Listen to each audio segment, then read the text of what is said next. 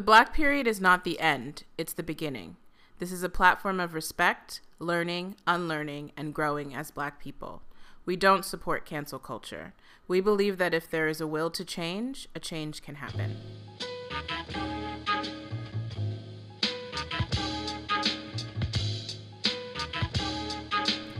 Bitch, this ain't a song. Hey, what's up? Welcome to the Black Period. My name is Virginie Bonhomme. And I'm Sidra Green. And, we're some artists coming out of Brooklyn, based out of Brooklyn, New York. Sadie, tell a little bit about yourself. Yes, I am a Black queer photographer and visual artist, originally from Los Angeles, California. I've been living in New York, about 15 years. And yeah, I'm just here to talk about what's going on, really. Like, there's just so much going on, and I don't know, I often feel like there isn't a space to put all of these thoughts, and this seems like a new way for me of having a place to talk about what's going on. Right, like a like a capsule, a time capsule of what's happening around us that we can play back and experience. And there was something that you said about when we first discussed the idea of doing a podcast, and it was when you think about emergency supplies, right? They tell you to have a blanket, to have a flashlight, and you're like, they also tell you to have a radio. Mm-hmm. Like, the idea of this live recording, this information, that can just, you can access quickly. And I think with all different kinds of media, we've forgotten about the idea of radio and the power of just this type of dialogue and understanding and learning. Yes, that's a fact. I remember. Well, let me introduce myself. Before I start going on a tangent. But my name is Virginie Bonhomme. I'm an artist. I'm a painter. I make music. I'm all around just a creative individual. Renaissance. Yeah, you could say that, a Renaissance woman. But I feel like that's what we're here to talk about, right? Is Renaissance. Renaissance. Yeah, this is a new Renaissance. This is definitely a new Renaissance. This is Black period. This is entering a new, phase of a Black existence that is everyone before it. Every movement before it was as monumental as the last, and I believe that this time that we're living in is very monumental. It's very, not to quote Drake and Future, but what a time to be alive. Or to quote Nina Simone, to be young, gifted, and Black. Yes. Leave it to Sid to bring it back home. Because I could think of ratchet. But, yes, for sure. This is the moment. But that's what it is to be Black, right?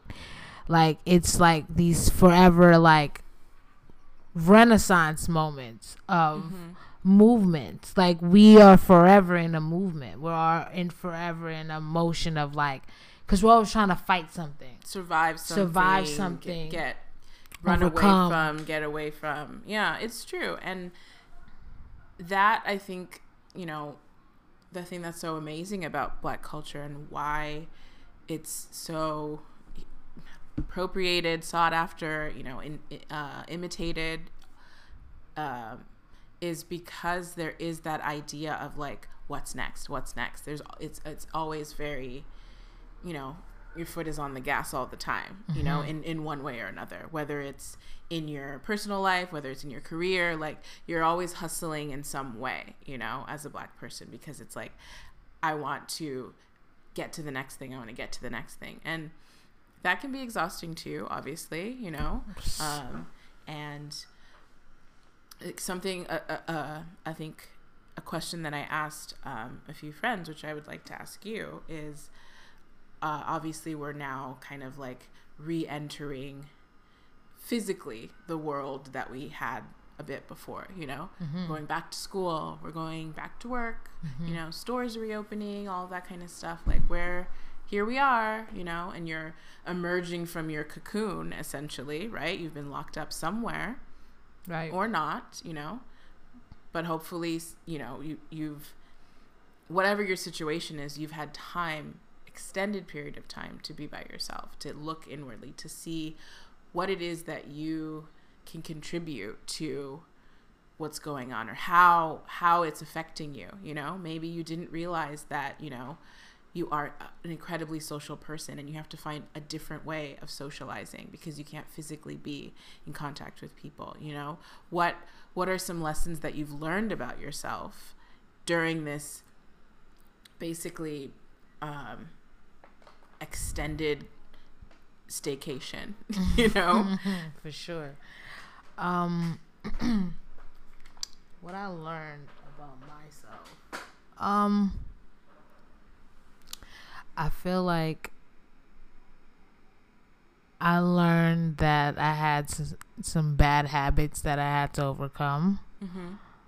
I learned also that my brain moves faster than I want it to move sometimes. And I guess faster than my body, because that falls into like the bad habits of. But then I also looked at it as self-care, things that, you know, we need to do and stuff. But there are things that I kind of like. I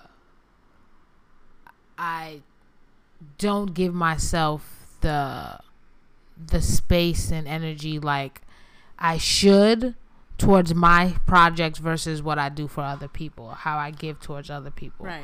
And it was a moment of awakening to be like, you know, but now you have your time and it's like, what are you really doing? So it forced me to acknowledge those things and apply to self, because you couldn't really help anybody. You couldn't go to work. You couldn't do this. You just had to just like be. Granted, overall as an artist, I do a lot of stuff for self, but it's also because it's not as much as I feel like I could be giving. I believe that. But and why do you think that? Is there you consciously restricting or holding it back, or is it something that is like you've realized now, oh, that's something that I do, I hold myself back, or because I think we live in a time that is, everything is like in your face now, personal. I think I'm afraid of what the next level is. I have moments of like holding myself back, or even self-sabotaging certain moments of like, because this could be the shit that puts you on, because I do so much. I do so much. Right. And I think in everything that I do, I'm extremely talented in it, but I also like, I don't want to be in Front Street, because it's just like, don't put me on Front Street. Right. But I mean, now this podcast is allowing me to just step outside of that and challenge that, and that's why I'm happy, because we spoke about this way before, you know. Yeah, like a whole year ago almost. Yes. Well, let's talk about what this platform is, what we're doing, and why we feel like right now is actually like we have to step outside of our boxes and our comfort zones and move ourselves aside to do something greater than us. Yeah, I think that, I mean, I can say what it is for me. Oh, yes. And then so what this platform or the Black Period is for me, you know, as an artist, as a, you know, person in the world, in technology, in just actively seeking knowledge about the culture that's around me, the world that's around me. I think the idea of like having a platform to be able to tell your own stories, right? You know, what I've had to unlearn the most in this kind of time of, you know, pandemic and being by yourself and just having all this time to just like sit with yourself and who you are as a person and what your values are. And, you know, you can't make excuses for things. Just like you said, some negative qualities you recognize during quarantine. And for me, it was something like making my bed, right? I was like, oh, I don't have time to do it because like I have to catch the train. I have to go to work. It's like, no, bitch, you just don't want to make your bed. Like, that's something you need to look at. And it's like, because you're not making your bed, looks messy, you know, and that's why, you know, just make your bed. And it's like, what is that rooted in? Is it a defiance because I had to make my bed at the same time every morning before I could leave my room even, you know? And is it me defying my parents as like a little child, you know? Is it that coming up weirdly because I'm now present to it because I've had all this time to sit with myself and be like, oh, it's not just a day or two. You've been doing this for X amount of time. Like, you have the power to change you know, like you are in control of your own life in some ways. And in regards to, you know, this platform, it's like, give Black people a space to tell their own story. Like, I don't want to hear it filtered through a white person or a person who doesn't know, you know, can't even empathize in a way or even sympathize. That would be great, you know, to some of the real struggles that there are in every way, you know. Something about you know, whiteness and white supremacy that is I've really been present to is that it is in everything. It's all around. It's in the tree that's planted in this, you know. It's in that chicken that you're eating for dinner. It's in your house. It's in your family. It's in your workplace, you know, it's present, it's in your blood somewhere, you know? And it's just like being present to how many people have had to apologize and, oh my gosh, I'm so sorry, I didn't realize. And you're like, wait, but I also didn't realize, and I'm a Black person and I didn't realize that. That's fucking crazy that that's where that comes from, or that's the reason for that, or we sing this song but it actually is about this, or this statue of this person, or this salute that we say, or this sacred ground isn't sacred ground for in the way that we've learned about it, you know. The fact that I just learned about Juneteenth as a 32-year-old person who grew up in America. Yeah, I mean, shout out to Blackish. That was the first time I heard. I saw it on Atlanta. Yeah. Gay Childish, you know, like you know, I didn't, and the thing about that is like, for me, the feelings that I had around that, there was a lot of embarrassment. There was a lot of shame. Yeah. There was a lot of like, why don't I know this? Like, was it my fault that I didn't think to look this up? Or, but I had no point of reference, you know? For sure. And that's, and it's not like my the point of reference. American, you know, I'm not a Black American, so, but I'm Black. But at the same time, this is the country that I've grown up in. This is the citizenship I have, but I haven't learned about that, you know? And it's like, I feel like sometimes I beat myself up about that and like, oh, but I've learned all this other fucking bullshit that I haven't used, or it doesn't apply to anything that I'm doing in my life right now. Right. But I didn't learn this thing, you know? And that's why I want this to be such a space of like really learning and understanding and talking about things that I don't know about, so I can gain perspective in someone else's experience and kind of try to put things together, you know? Right. I hear that. I mean, I feel like the Black period, well, overall our mission is to you know, from color to culture, basically just to show, you know, the expansive nature of what Black culture is, Black art is, because Black art is Black culture, and how we're just a majestic group of people that's been through so many different trials and tribulations, but overall the thread of the fabric is it's the same thing. You know, we're fighting for the same cause. My ancestors was fighting for the same thing that I was fighting for, so it's like an overall spirit that lives within, you know. So the Black period is kind of the purpose of why it was kind of conspired was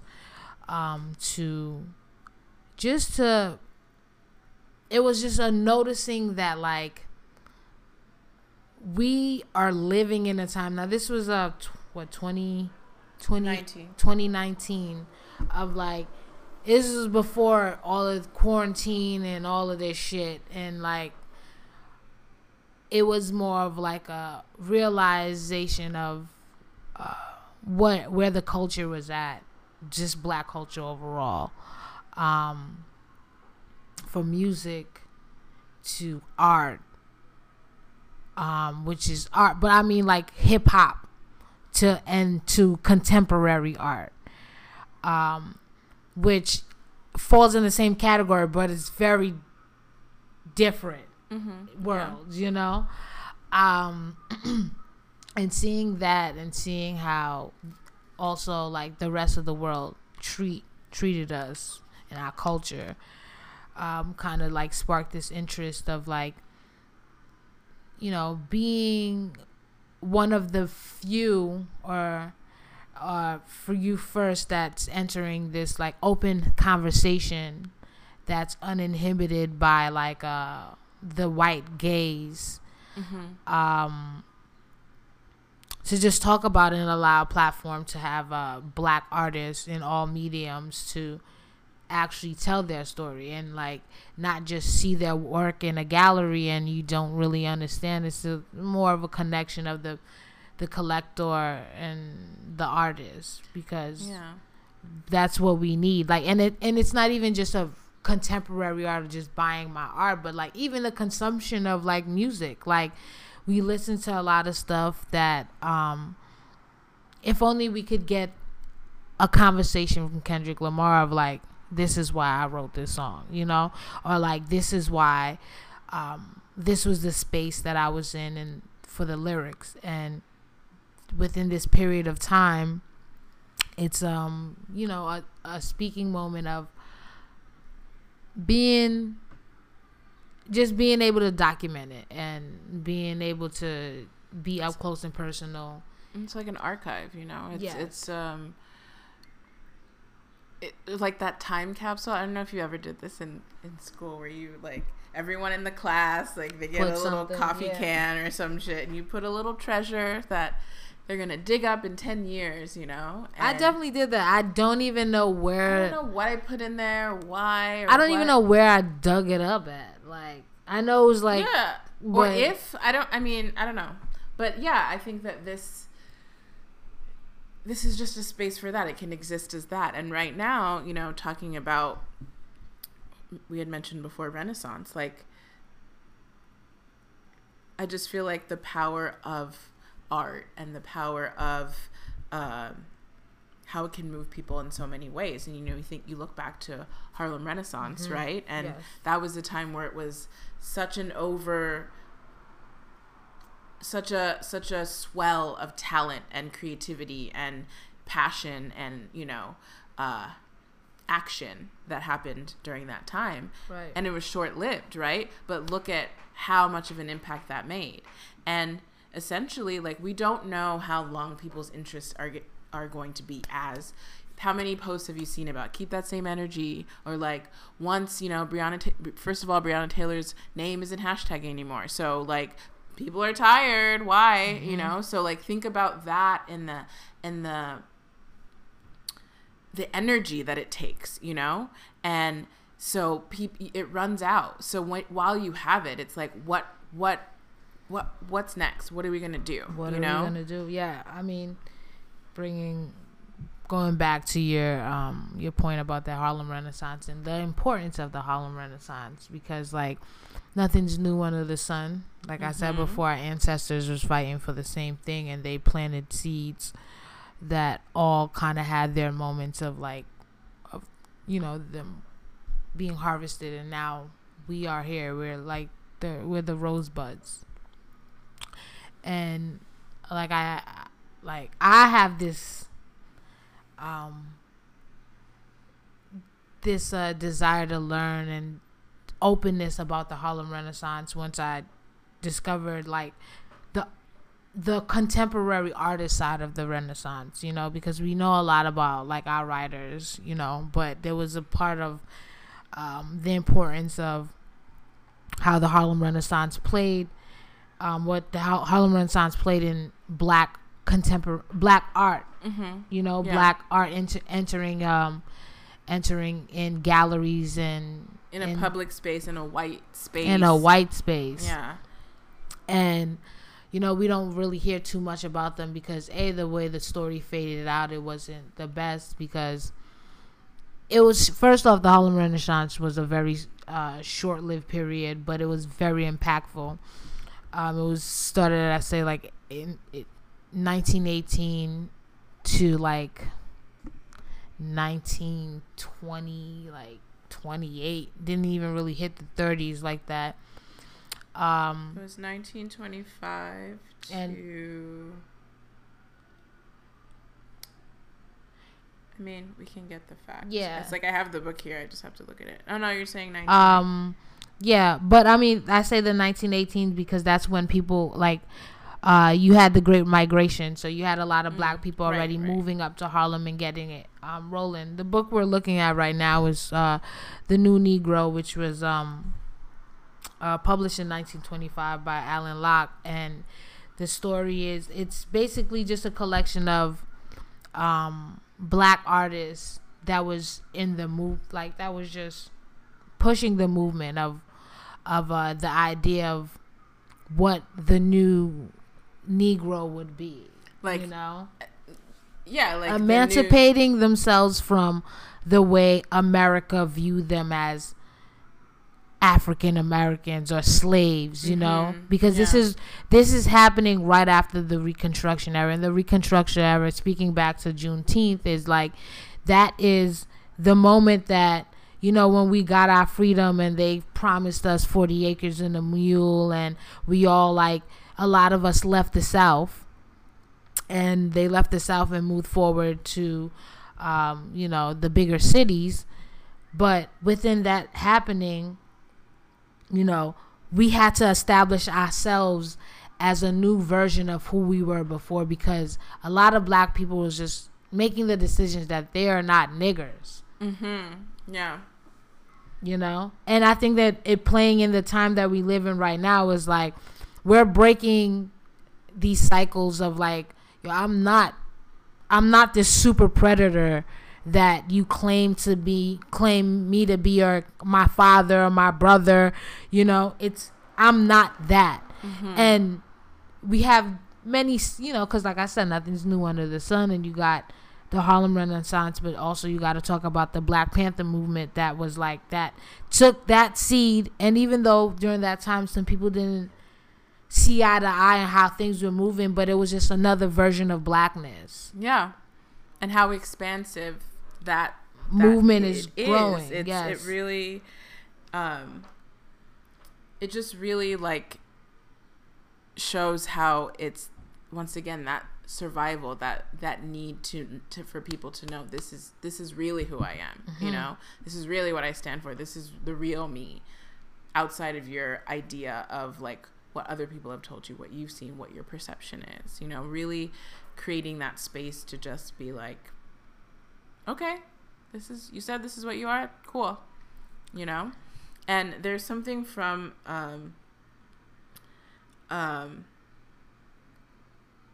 symposium that you listened to, right? Yes, where it was a symposium in an article.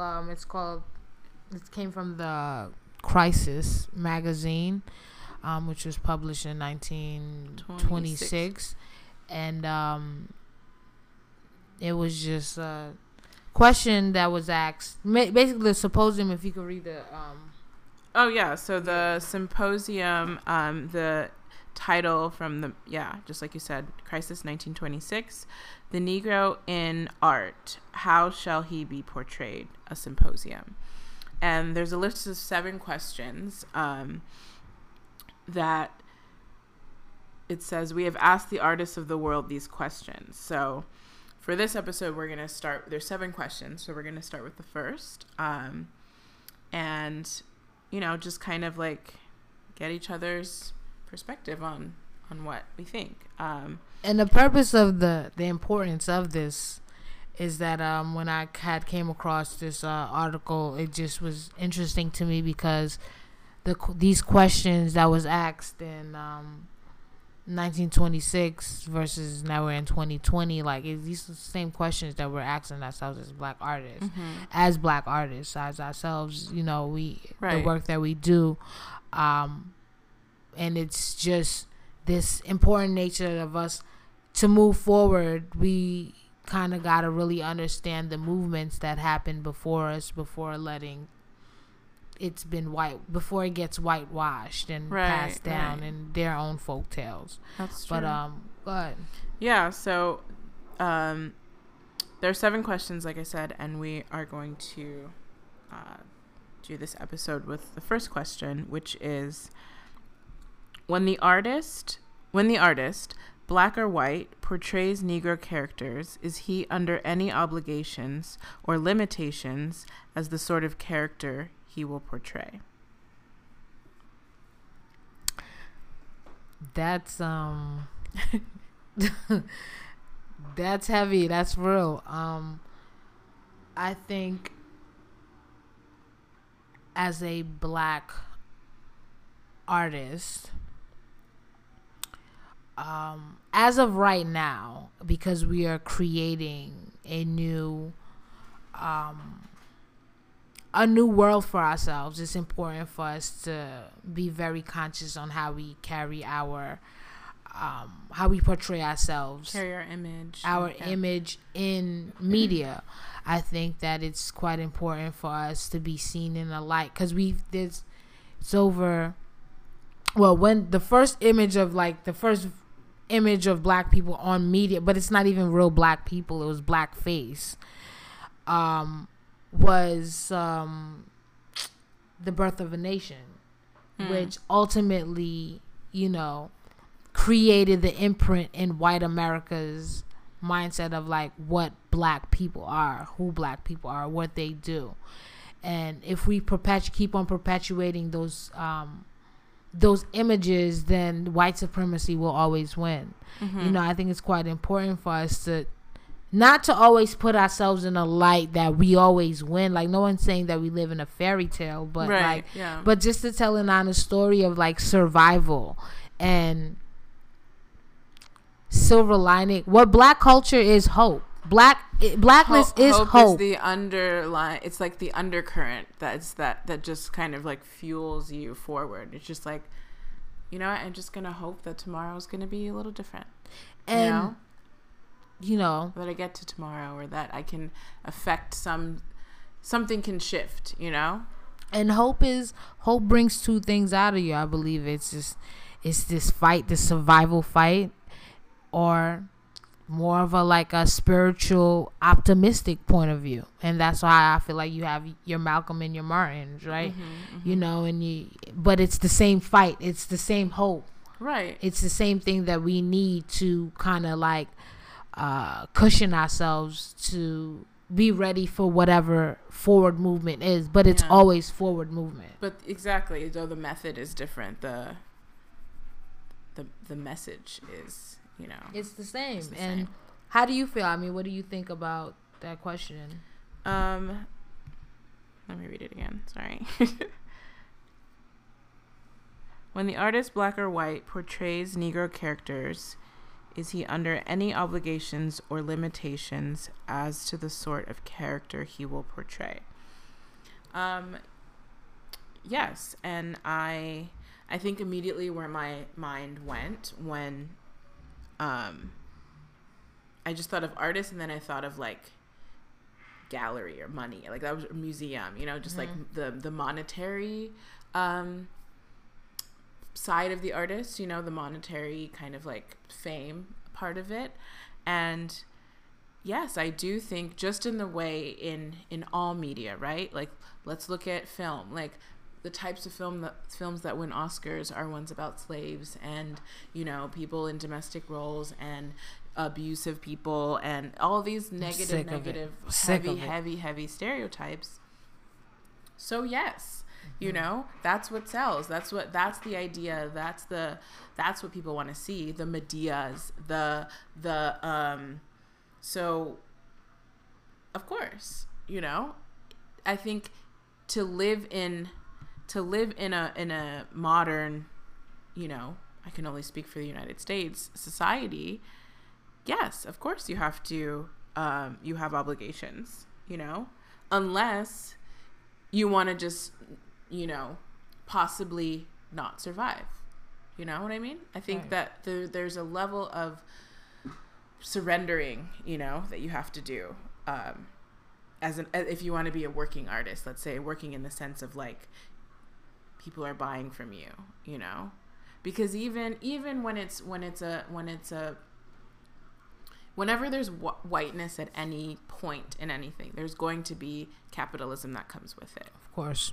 And because of that, we have been trained as a society to see things in that way. So even when you take somebody who's like, ooh, new and doing something different and interesting, like Swiss Beats and Alicia Keys with the Dean Collection, you know, where they allow the artist to tell their story and this and that, there's whiteness attached to that, of course, because how else would he get into that? It's like, you know, something that my dad always says to me is like, you have to learn how to play the game, or the only way that you'll succeed as a black person is if you understand how to relate to white people. If you don't understand what they want from you and how they want you to be and what they want you to do, then good luck to you, sir. So what does that mean, though? Do you think that, is there a possibility that do you believe that we're always going to be somewhat attached to the white person, or could there be like a moment of like a independence for black people of like what the Black Wall Street was, or just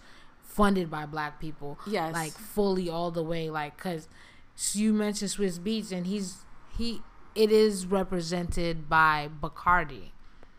And Bacardi is it's a white company. It's a white company for sure. And it would be dope to be like, yo, this is Swiss Beats brought to you by Ciroc. I mean, but even knows Ciroc? Is he just right? We don't know how far back it goes. Like that, we need black people with vineyards and all of that. Like, but exactly, and that historic the idea and the problem is what has been, as we all know, taken away and stripped away, is that sense of place, that sense of home, that sense of ownership. That's why it's called a diaspora, you know? Like, here we are in this country that we don't, you've told us since we were this age, this is what this is, and this is what you're worth, and this is what you can do, and this is what you can't do, and you better not do that. And then we're seeing a glimpse of like, wait a second, this person is fucking, they don't fucking know. They actually stole this from me. And I can call you out about it. And I can show you, hey, actually, this is what you did. Here are all of the receipts, screenshots and dates and timestamps, you know? And this great apology that we're in right now, you know? I encourage black people to play that game. Capitalize on the same way they're capitalizing on you. You capitalize on them. Exactly. I don't have an issue with, like I said, this is not about cancel culture. This is about discussing motive and reason and understanding and learning behind what we as black people have been conditioned to do, what we can do, what we're capable of, you know? And look at, like, for example, Equinox, right? Last year, there was all this, like, flack that they were given because their CEO was a Trump supporter, and you're like, oh my god, surprise. Like, really? Are you surprised that the CEO of one of the biggest gyms, who owns other gyms like Equinox and Blink and whatever the fuck, you know, all these other things, brands own other brands, and white supremacists live everywhere, so how can you not realize that that's a thing? Be attached to it, right? Exactly. So they got, you know, is like, oh, you know, boycott Equinox and Blink, get your money back, you're paying all this money and you're paying white supremacists. And it's like, okay, but here we are, you know, in 2020, things have shifted. There's a video for Pride, right, of for House Lives Matter. So it's like, because we're in quarantine, they did this like video of them having like a ball, right, like on Zoom, you know, and edited it and did everything. Jack Mizrahi was like the you know, and it was amazing, everything, like so well done. So like such a, you know, when you feel something that like you resonate with and you get like happy, you're like, okay, what? I'm here for this. And so I you know, I watched it, and then I, you know, now that I've been home and been able to like scroll, I'm like really into comments. I was like, what are people, what's going on here? Like, what are people saying? And Equinox had commented on the video and was like, thank you so much for partnering with us again, and, you know, House Lives Matter, supporting this charity, this and that. And the comment, like, he commented on it and was like, something, I'm paraphrasing, but something like, thank you so much for letting us show you how it's done, or like letting us take the reins, or like giving us control of it. Like, look what can happen when you just let us do it. Like, stop trying to think that you need to like have a say or run it by you, or by your creative or directing like, team. Like, come on, it's like, you're gonna tell me that you need to like review my literal life, you know? Because that's what the white gaze is, right? The white gaze is the review, the, you know, the just looking at the image, like, no, tighten up here. Like, no, it's at this point, it's fuck that.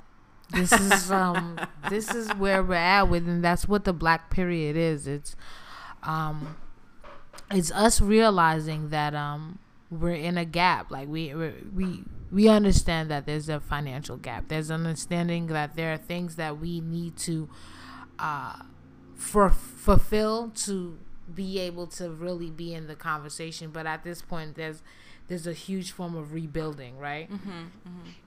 Excuse me. Shit. That was the Corona. No. That's a Heineken. I'm sorry. I feel like I'm so trained of Corona. Like, it's like Corona beer, coronavirus, anything, Corona. So, oh my gosh. It was a Heineken. Excuse me. But anyway, I think that we realize that we're in a space that we need to rebuild. This is a real, true reconstruction era, right? Yeah. We understand. Shout out to Killer Mike. Even before this whole shit happened, he had that Netflix show. Trigger warning. I saw it's trending again. Everything. Also, I'm just gonna say really quick. Everything now, you go open Amazon, you open your phone, you open anything. It's like a new little section that's like Black Lives Matter. Oh my! Yeah. I'm tired. Yeah, no, that's tired. But this is back to. Yeah, we're gonna capitalize off of this time. Okay, we're gonna.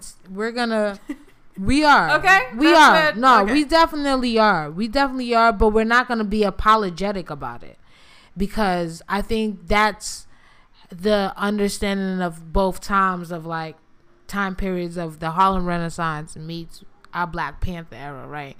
Harlem Renaissance was highly funded by white people. So that's why the story ended kind of like, it just ended shitty, you know? It was something we learned briefly about, but it was just highly enriched in Black culture, but we couldn't move it because we didn't have the finances like that. And then you have the Black Panthers who was just like, man, fuck all of that. We don't, you know, but now it's more of like the understanding of like, now I'm going to take your fucking coin, but what I'm going to do with it is I'm going to build on the backs of what was already laid down, the foundation.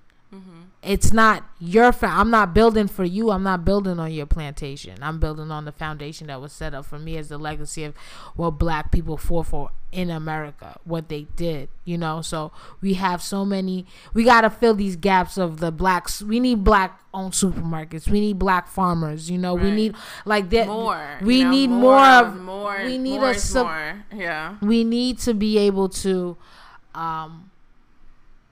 it shouldn't be like a Google search for me to find a black owned, just regular black owned shit, like black culture shit, that I have to even question if it's black owned or not. Like, I think we're moving in a time that we're understanding that. I think even the young kids they're okay with not, the aspiration is not solely being a basketball player or a rapper anymore. It's like, you know, it's a lawyer, it's entrepreneur, it's a doctor, it's things that fine artist, it's a composer, I'm a scientist, all of these things. And the other thing that I was having this conversation with a friend, and he was like, can we get another story, like another plot line? Like, we're not always trying to get money, and like, what if we just want to bake? You know, what if we just want to like go to Mars? What if you just have two little black kids who want to go to Mars, and that's their dream, and a cute little story about that? I will pay you to see that.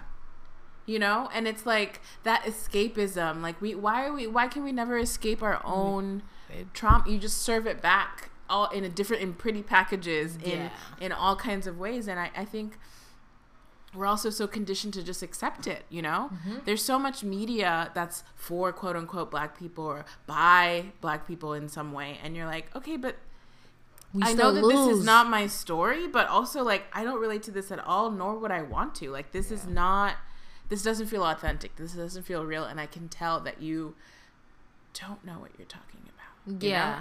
I think overall as a human race, we deal with, in regards of media, we deal with like 7 different main issues that's a thread of like humanity, you know. It's like, it's love, it's sorrow, it's hate, but it's like how you tell these stories is it's what sets it apart of who it's directed to, right? Mm-hmm, mm-hmm. And I believe that with us telling our stories, we could tell those same 7 stories, but there could be more of a realistic aspect of it, but like we said before, more hopeful, of like poetically done, of getting this idea out of. We don't need to always be selling each other out and just there's certain things that's just like, damn, man, you know. It's like, we could be, I don't know, I just feel like the fantasy we should champion ourselves to be winners than losers, even if it's even though it's realistic that we are losing, even though that is the real life. Mm-hmm. If you look at the stats, if you look at the all of that charts, like a nigga, I know we losing, like that's why I paid the $15, you know. But it's right. But at the same time, it's like there's something about the underdog story, you know, that's so much more heartwarming, or like you want to root for than, okay, well, this was set up for you to win anyway. Like, there was a 80 to 90% chance, like the odds were in your favor, you know. But even what's crazy is that white people be having their films, and you could watch it. The first 15 minutes, you already know what the fuck is going on. You understand what's happening. The white bitch is gonna win. You know, even in movies, the white, like, you know, it's like, I wouldn't mind that. Like, I automatically know that we're gonna be the champ. I'll still watch it because we do that. We still entertain that. But even in, you know, I mean, that's why I had such a problem, honestly, like, with Queen and Slim, you know? It was like, why? you know? Like, why? We talked about this last week. Like, why not just let them get on the plane? Just leave it to possibility. Like, don't throw it back to us what we already have have grieved over or Right. continue to or in the middle of, or that and then you're gonna show us even worse and then betrayed by our own hand, like Yeah. I just think that it was such a And this is no like negative towards Lena Waithe or whatever, because the truth is, like, you have a platform, you doing your thing out here, do your thing. But I mean, also, this is a platform to criticize and be honest with our opinions on things. And Lena, that's the thing I criticized the most. Yeah, like, it was really that. Like, the ending really was just like, honestly, I felt like the film could have got a standing ovation if they would have got on the plane. Yeah. And even if, like we said, even if the screen went off and it was just like they got on the plane and we don't even know what happened, but they got on the plane. They got on the plane, and it just was like, to me, I'm kind of like over having, like, our legends leading us through the grave. Oh.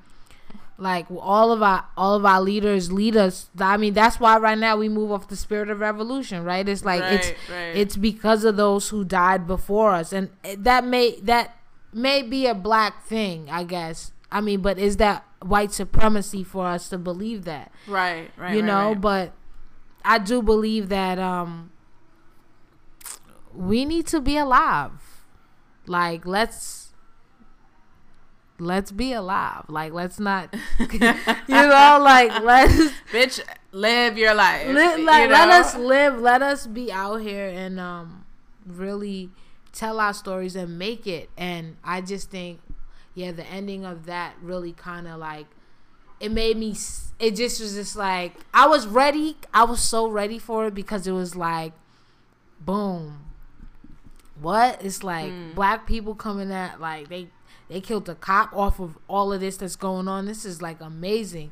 I already kind of thought I understood the ending. And I get that, some people don't want you to understand. But it's like, I really wasn't hoping that we was going to die like that. I feel like that, to go back to the hope thing, it took away the hope, You're like, oh, you took that one pilot light of hope that's, like, everyone's running on. Like, even when it's at darkest times, you got that little pilot light of hope, and you were just like, yeah. When you didn't, I just feel like it was unnecessary. And, and I think, obviously artist choice. I'm not here to criticize why you did what you did. I just didn't think that was a story that needed to be told in that way. So, I left that movie feeling like, it was heavy. Okay, fine. It was like, okay, trauma, but now you put, like, an Instagram filter on it, and it's, like, pretty to look at, but, like, cool.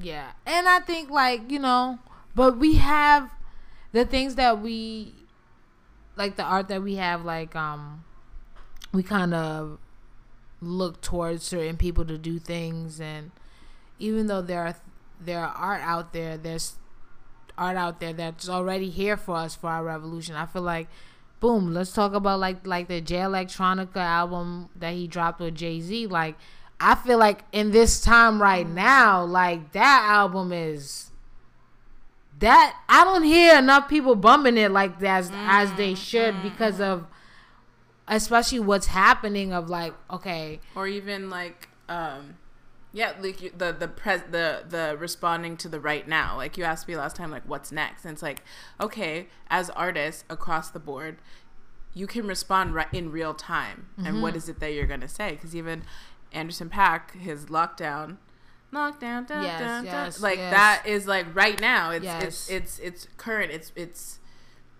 It's songs of the movement. We're kind of, like, we got the little baby too. Yeah. So I think that you can choose to be excited, despite how uncertain, how it's like, know that you have, like, a part that you can play, however insignificant you may feel that it is. It's like, It's still a black story. It's still a black experience, right?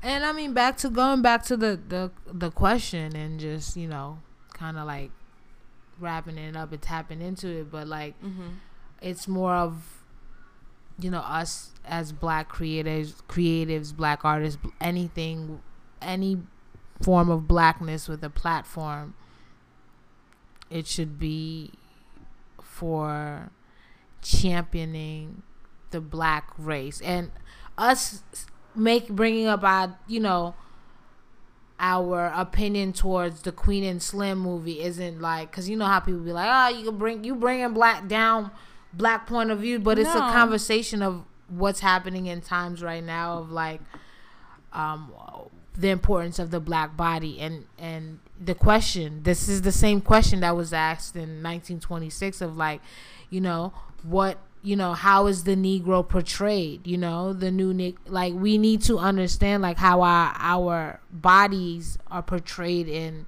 media and to ourselves even. Because that's how we internalize ourselves, right?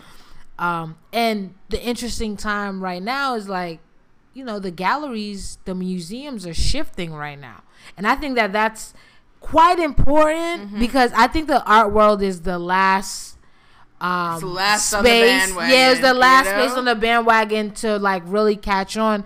And I want to say, like, I noticed it 2014. I first went to Art Basel, and I seen like, I think it was like a handful of black artists, and going back in 2019, and it was just literally like, it was just like black bodies. Black on black on black on black. It was, and it was like, it was dope, but then I had moments of like,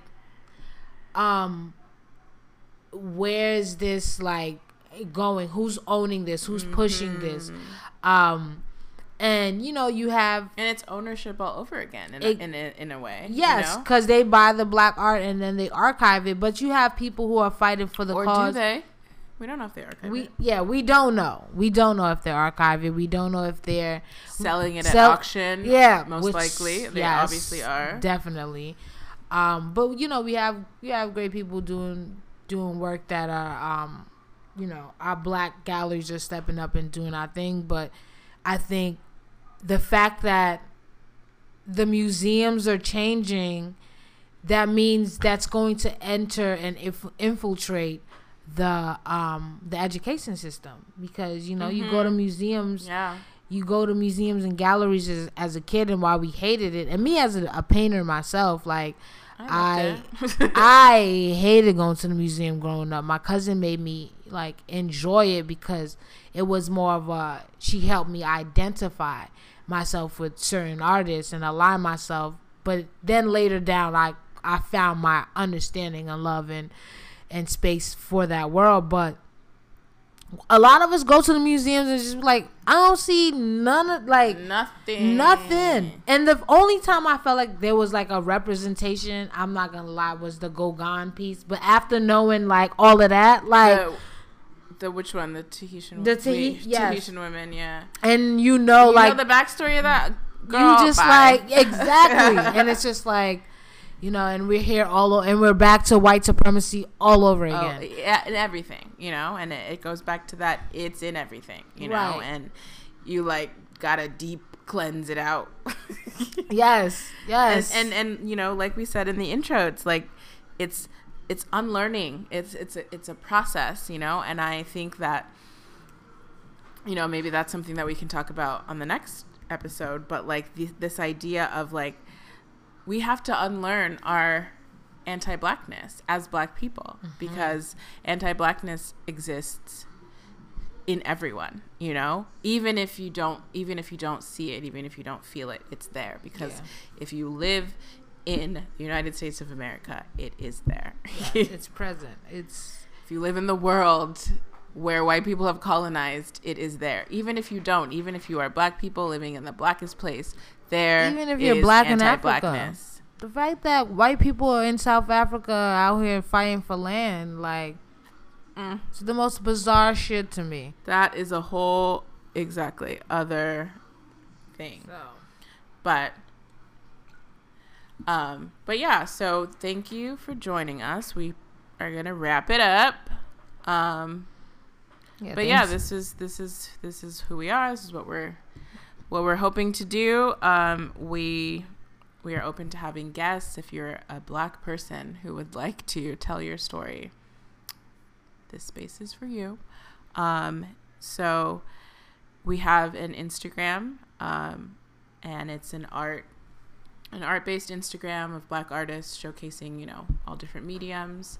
And you can follow that at the Black period on IG. So it's the THE Black BLK. So no A, no C, period, PERIOD. Yeah, and once again, I'm Sidra Green, and I'm Virginia Bonhomme, and thank you for riding out with us. You know, this is the Black period. There's more stuff to come. Just look forward to the future, because it's looking real black. Looking real black. It's looking real black. Peace.